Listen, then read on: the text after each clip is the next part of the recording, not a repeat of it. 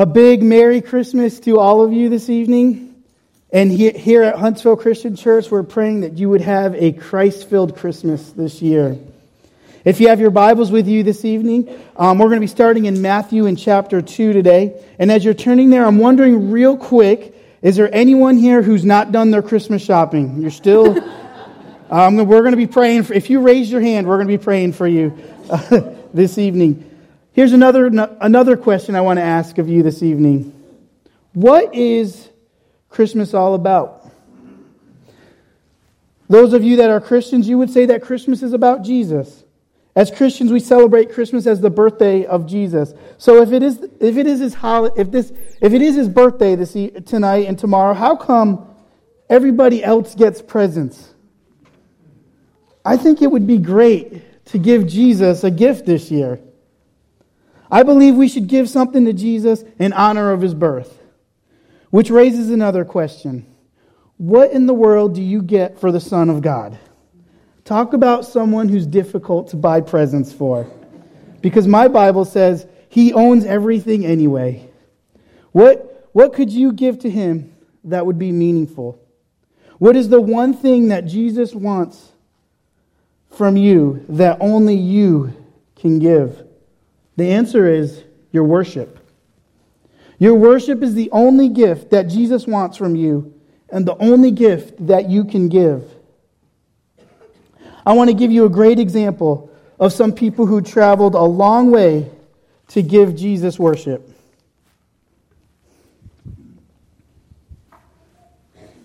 After Jesus was born in Bethlehem in Judea, during the time of King Herod, Magi from the east came to Jerusalem and asked, "Where is the one who has been born King of the Jews?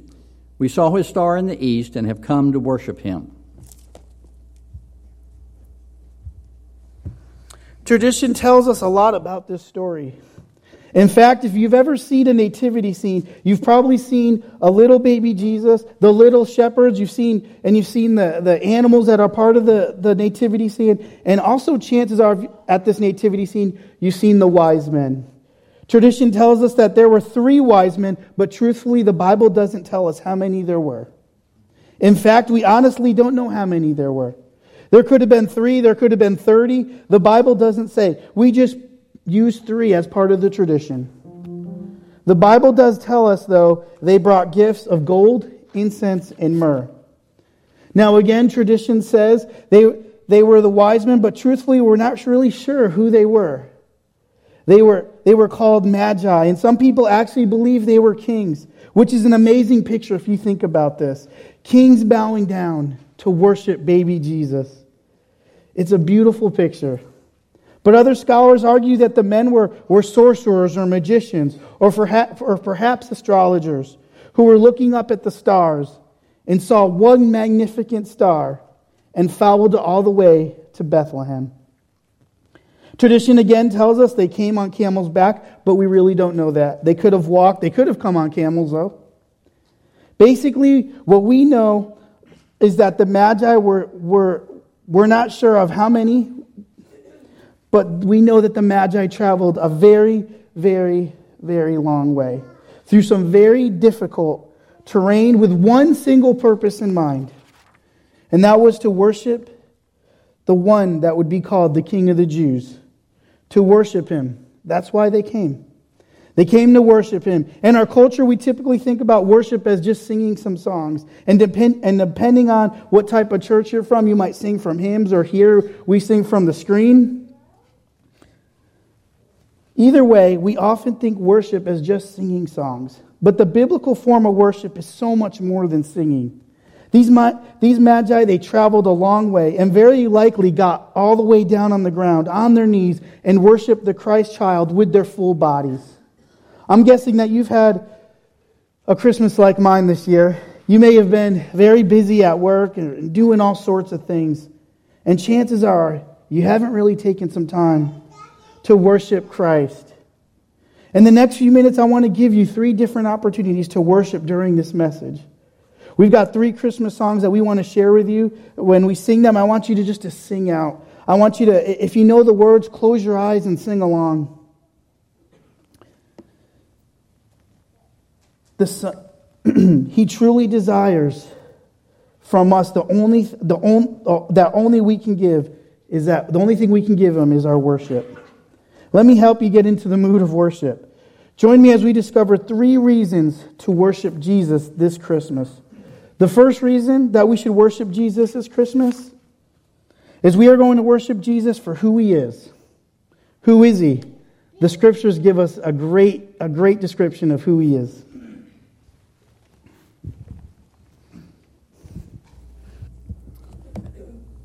She will give birth to a son, and you are to give him the name Jesus, because he will save us from our sins. I'm not through.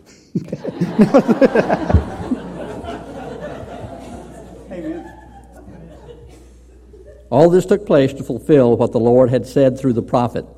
The virgin will be with child and will give birth to a son, and they will call him Emmanuel, which means God with us. If Matthew would have said that, it would have said this to any first century person, they would have stopped and said, "Wait a minute, did you just say God with us? That's heresy." They would have said, "That's scandalous. That's impossible. You can't even say that. That's impossible to say. God with us," because they knew that they couldn't even see God. The Bible even says you couldn't see God in His purest essence and actually live. They would have known about the Old Testament and what it says about Moses. God says, "You can't handle seeing me. So when I pass by, you need to cover your face. You kind of only can get a glimpse of me from the backside." They would have known about the prophet Isaiah, and in chapter 6, where it says, "I just caught a glimpse, a vision of the Lord, high and lifted up. When I saw Him, I cried out. I am a man of unclean lips. I'm filthy. I'm no good at all," He said. "I'm undone. I'm coming unraveled. I can't even be with myself because you're so awesome." They would have known about the Holy of Holies, the place where God dwelt, where once a year and only once a year, the high priest was allowed to enter. And oftentimes they would tie a rope to his leg. And that way, if he did catch a glimpse of God, or if he accidentally died in the Holy of Holies, they'd be able to drag the dead guy out, which was one of the reasons why enrolling in the priesthood wasn't very high. Matthew says that Jesus will be God with us. Revolutionary that God would come to reveal Himself through His Son. We worship Him for who He is. Who is He? The Bible says that Jesus is the door through which we enter. He is the gate. He calls Himself the Good Shepherd who lays down His life for His sheep. He is the bread of life. He says He is the living water. If any of you are thirsty and want something more, He says, "Whoever drinks of me will never thirst again." He is the Alpha and Omega. He is the beginning and the end. He is the first and the last. He is simultaneously the Lion of Judah and the Lamb of God who was slain for the sins of this world. He is the King of Kings, the Lord of Lords, and the Prince of Peace.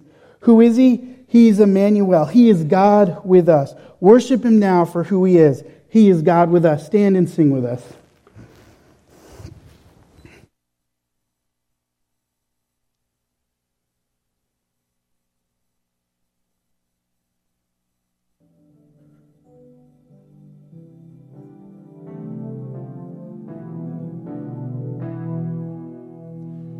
O come, Emmanuel, and ransom captive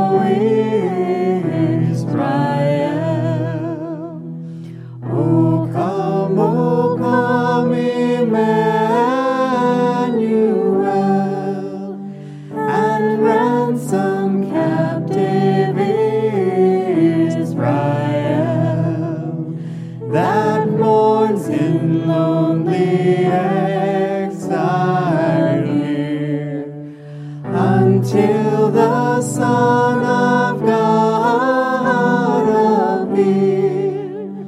Rejoice, rejoice, Emmanuel shall come to thee, O Israel.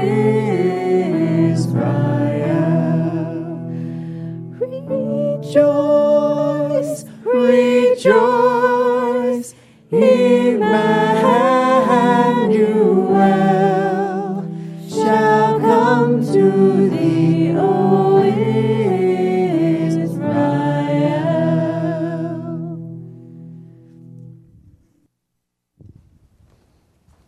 You may be seated.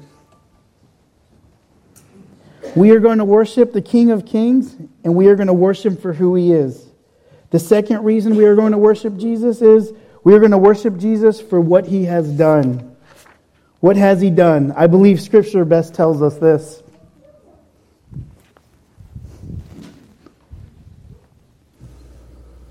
Our Lord, who has saved us and called us to a holy life, not because of anything we have done, but because of His own purpose and grace. This grace was given us in Christ Jesus before the beginning of time, but it has now been revealed through the appearing of our Savior, Christ Jesus, who has destroyed death and has brought life and immortality to light through the gospel.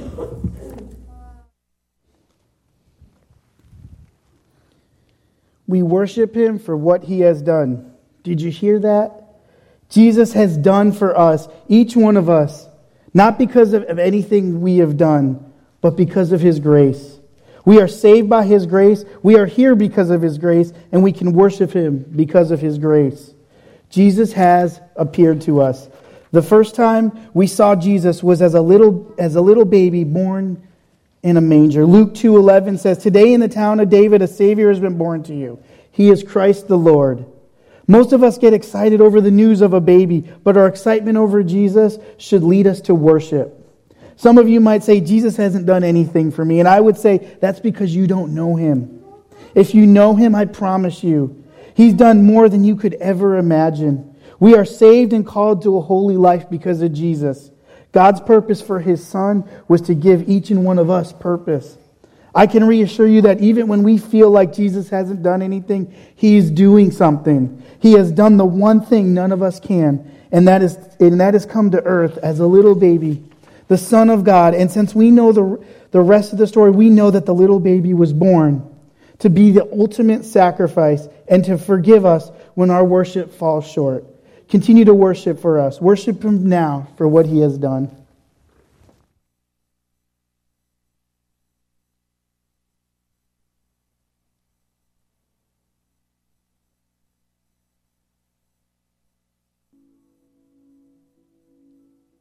Oh, holy night, the stars are brightly shining. It is the night of our dear Savior's birth. Long lay the world in sin and error pining, till He appeared and the soul felt its worth. A thrill of hope, the weary world rejoices, for yonder breaks a new and glorious morn. Fall on your knees, oh, hear the angel voices, oh, night divine, oh, night when Christ was born, oh, night divine,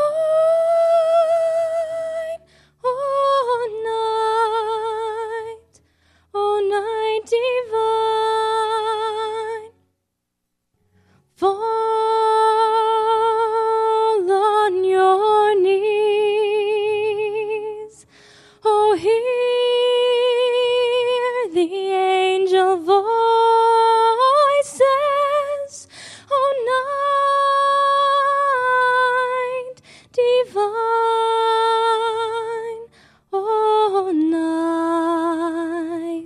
when Christ was born. Oh, night divine,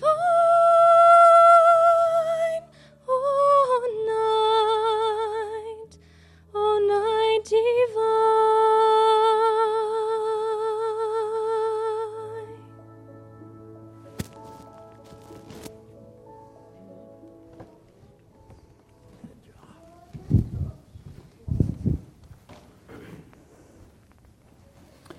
Jesus wants a gift from all of us, and I believe it's our worship.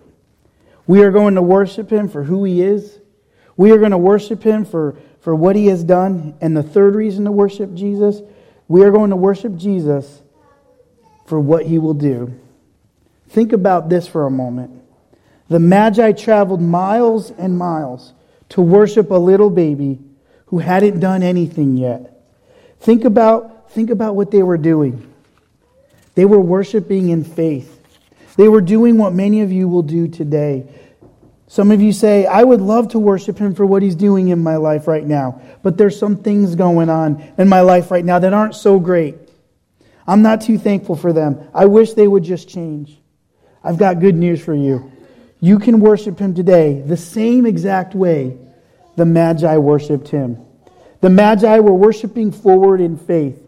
They were worshiping for what he was going to do, but had not done yet. Scripture says it best.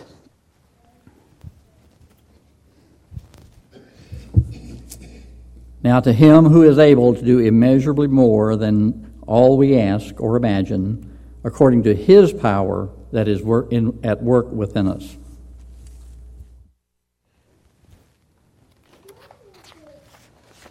Worshiping Jesus for what He will do takes on a whole new meaning for those who believe that Jesus' birth is just the beginning of what He has done. What He has done quickly turns into what He will do. A king who stepped off His throne to come to earth as a little baby. A king who lived an obedient life. A king whose love for you and me would take Him all the way to the cross. What Jesus has done is promised us an everlasting life, full of moments to experience and share His love.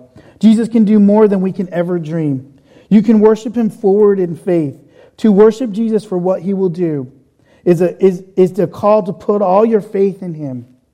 Call on Him, lean on Him, and trust in Him. No problem is too big. No fear is stronger. No one person is greater than the next. God knew that we needed Jesus more than He did. Jesus has the power to overlook our burdens and extend His grace and forgiveness. And if He never does what you hoped He would do, you can still worship Him this Christmas Eve, because He is always a good God that has plans to bless you and prosper you and not to harm you, but to give you a hope and a future. Stand with us and continue to worship.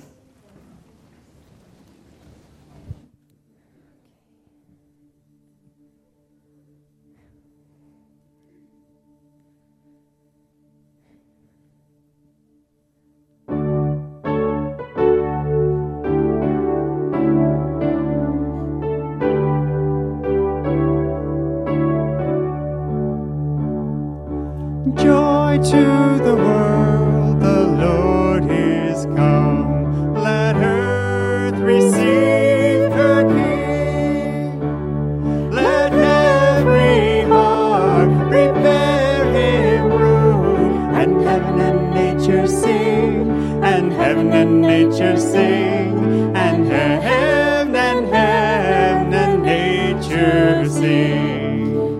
Joy to the world, the Savior reigns. Let men their songs employ. While fields and floods, rocks, hills and plains, repeat the sounding joy. Repeat the sounding joy. Repeat, repeat the sounding joy. He rules the world with truth and grace, and makes the nations prove the glories of His righteousness, and wonders of His love, and wonders of his love, and wonders, wonders of his love.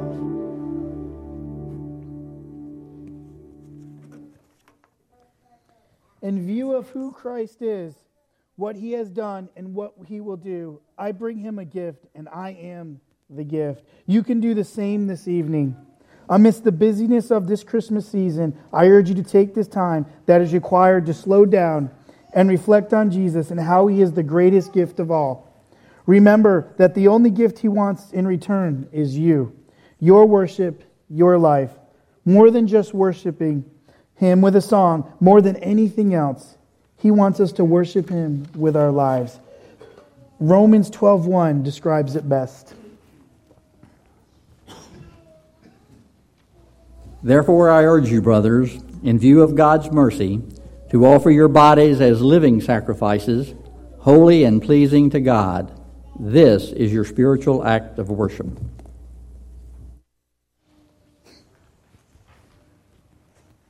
What is the one thing Jesus wants from you that only you can give?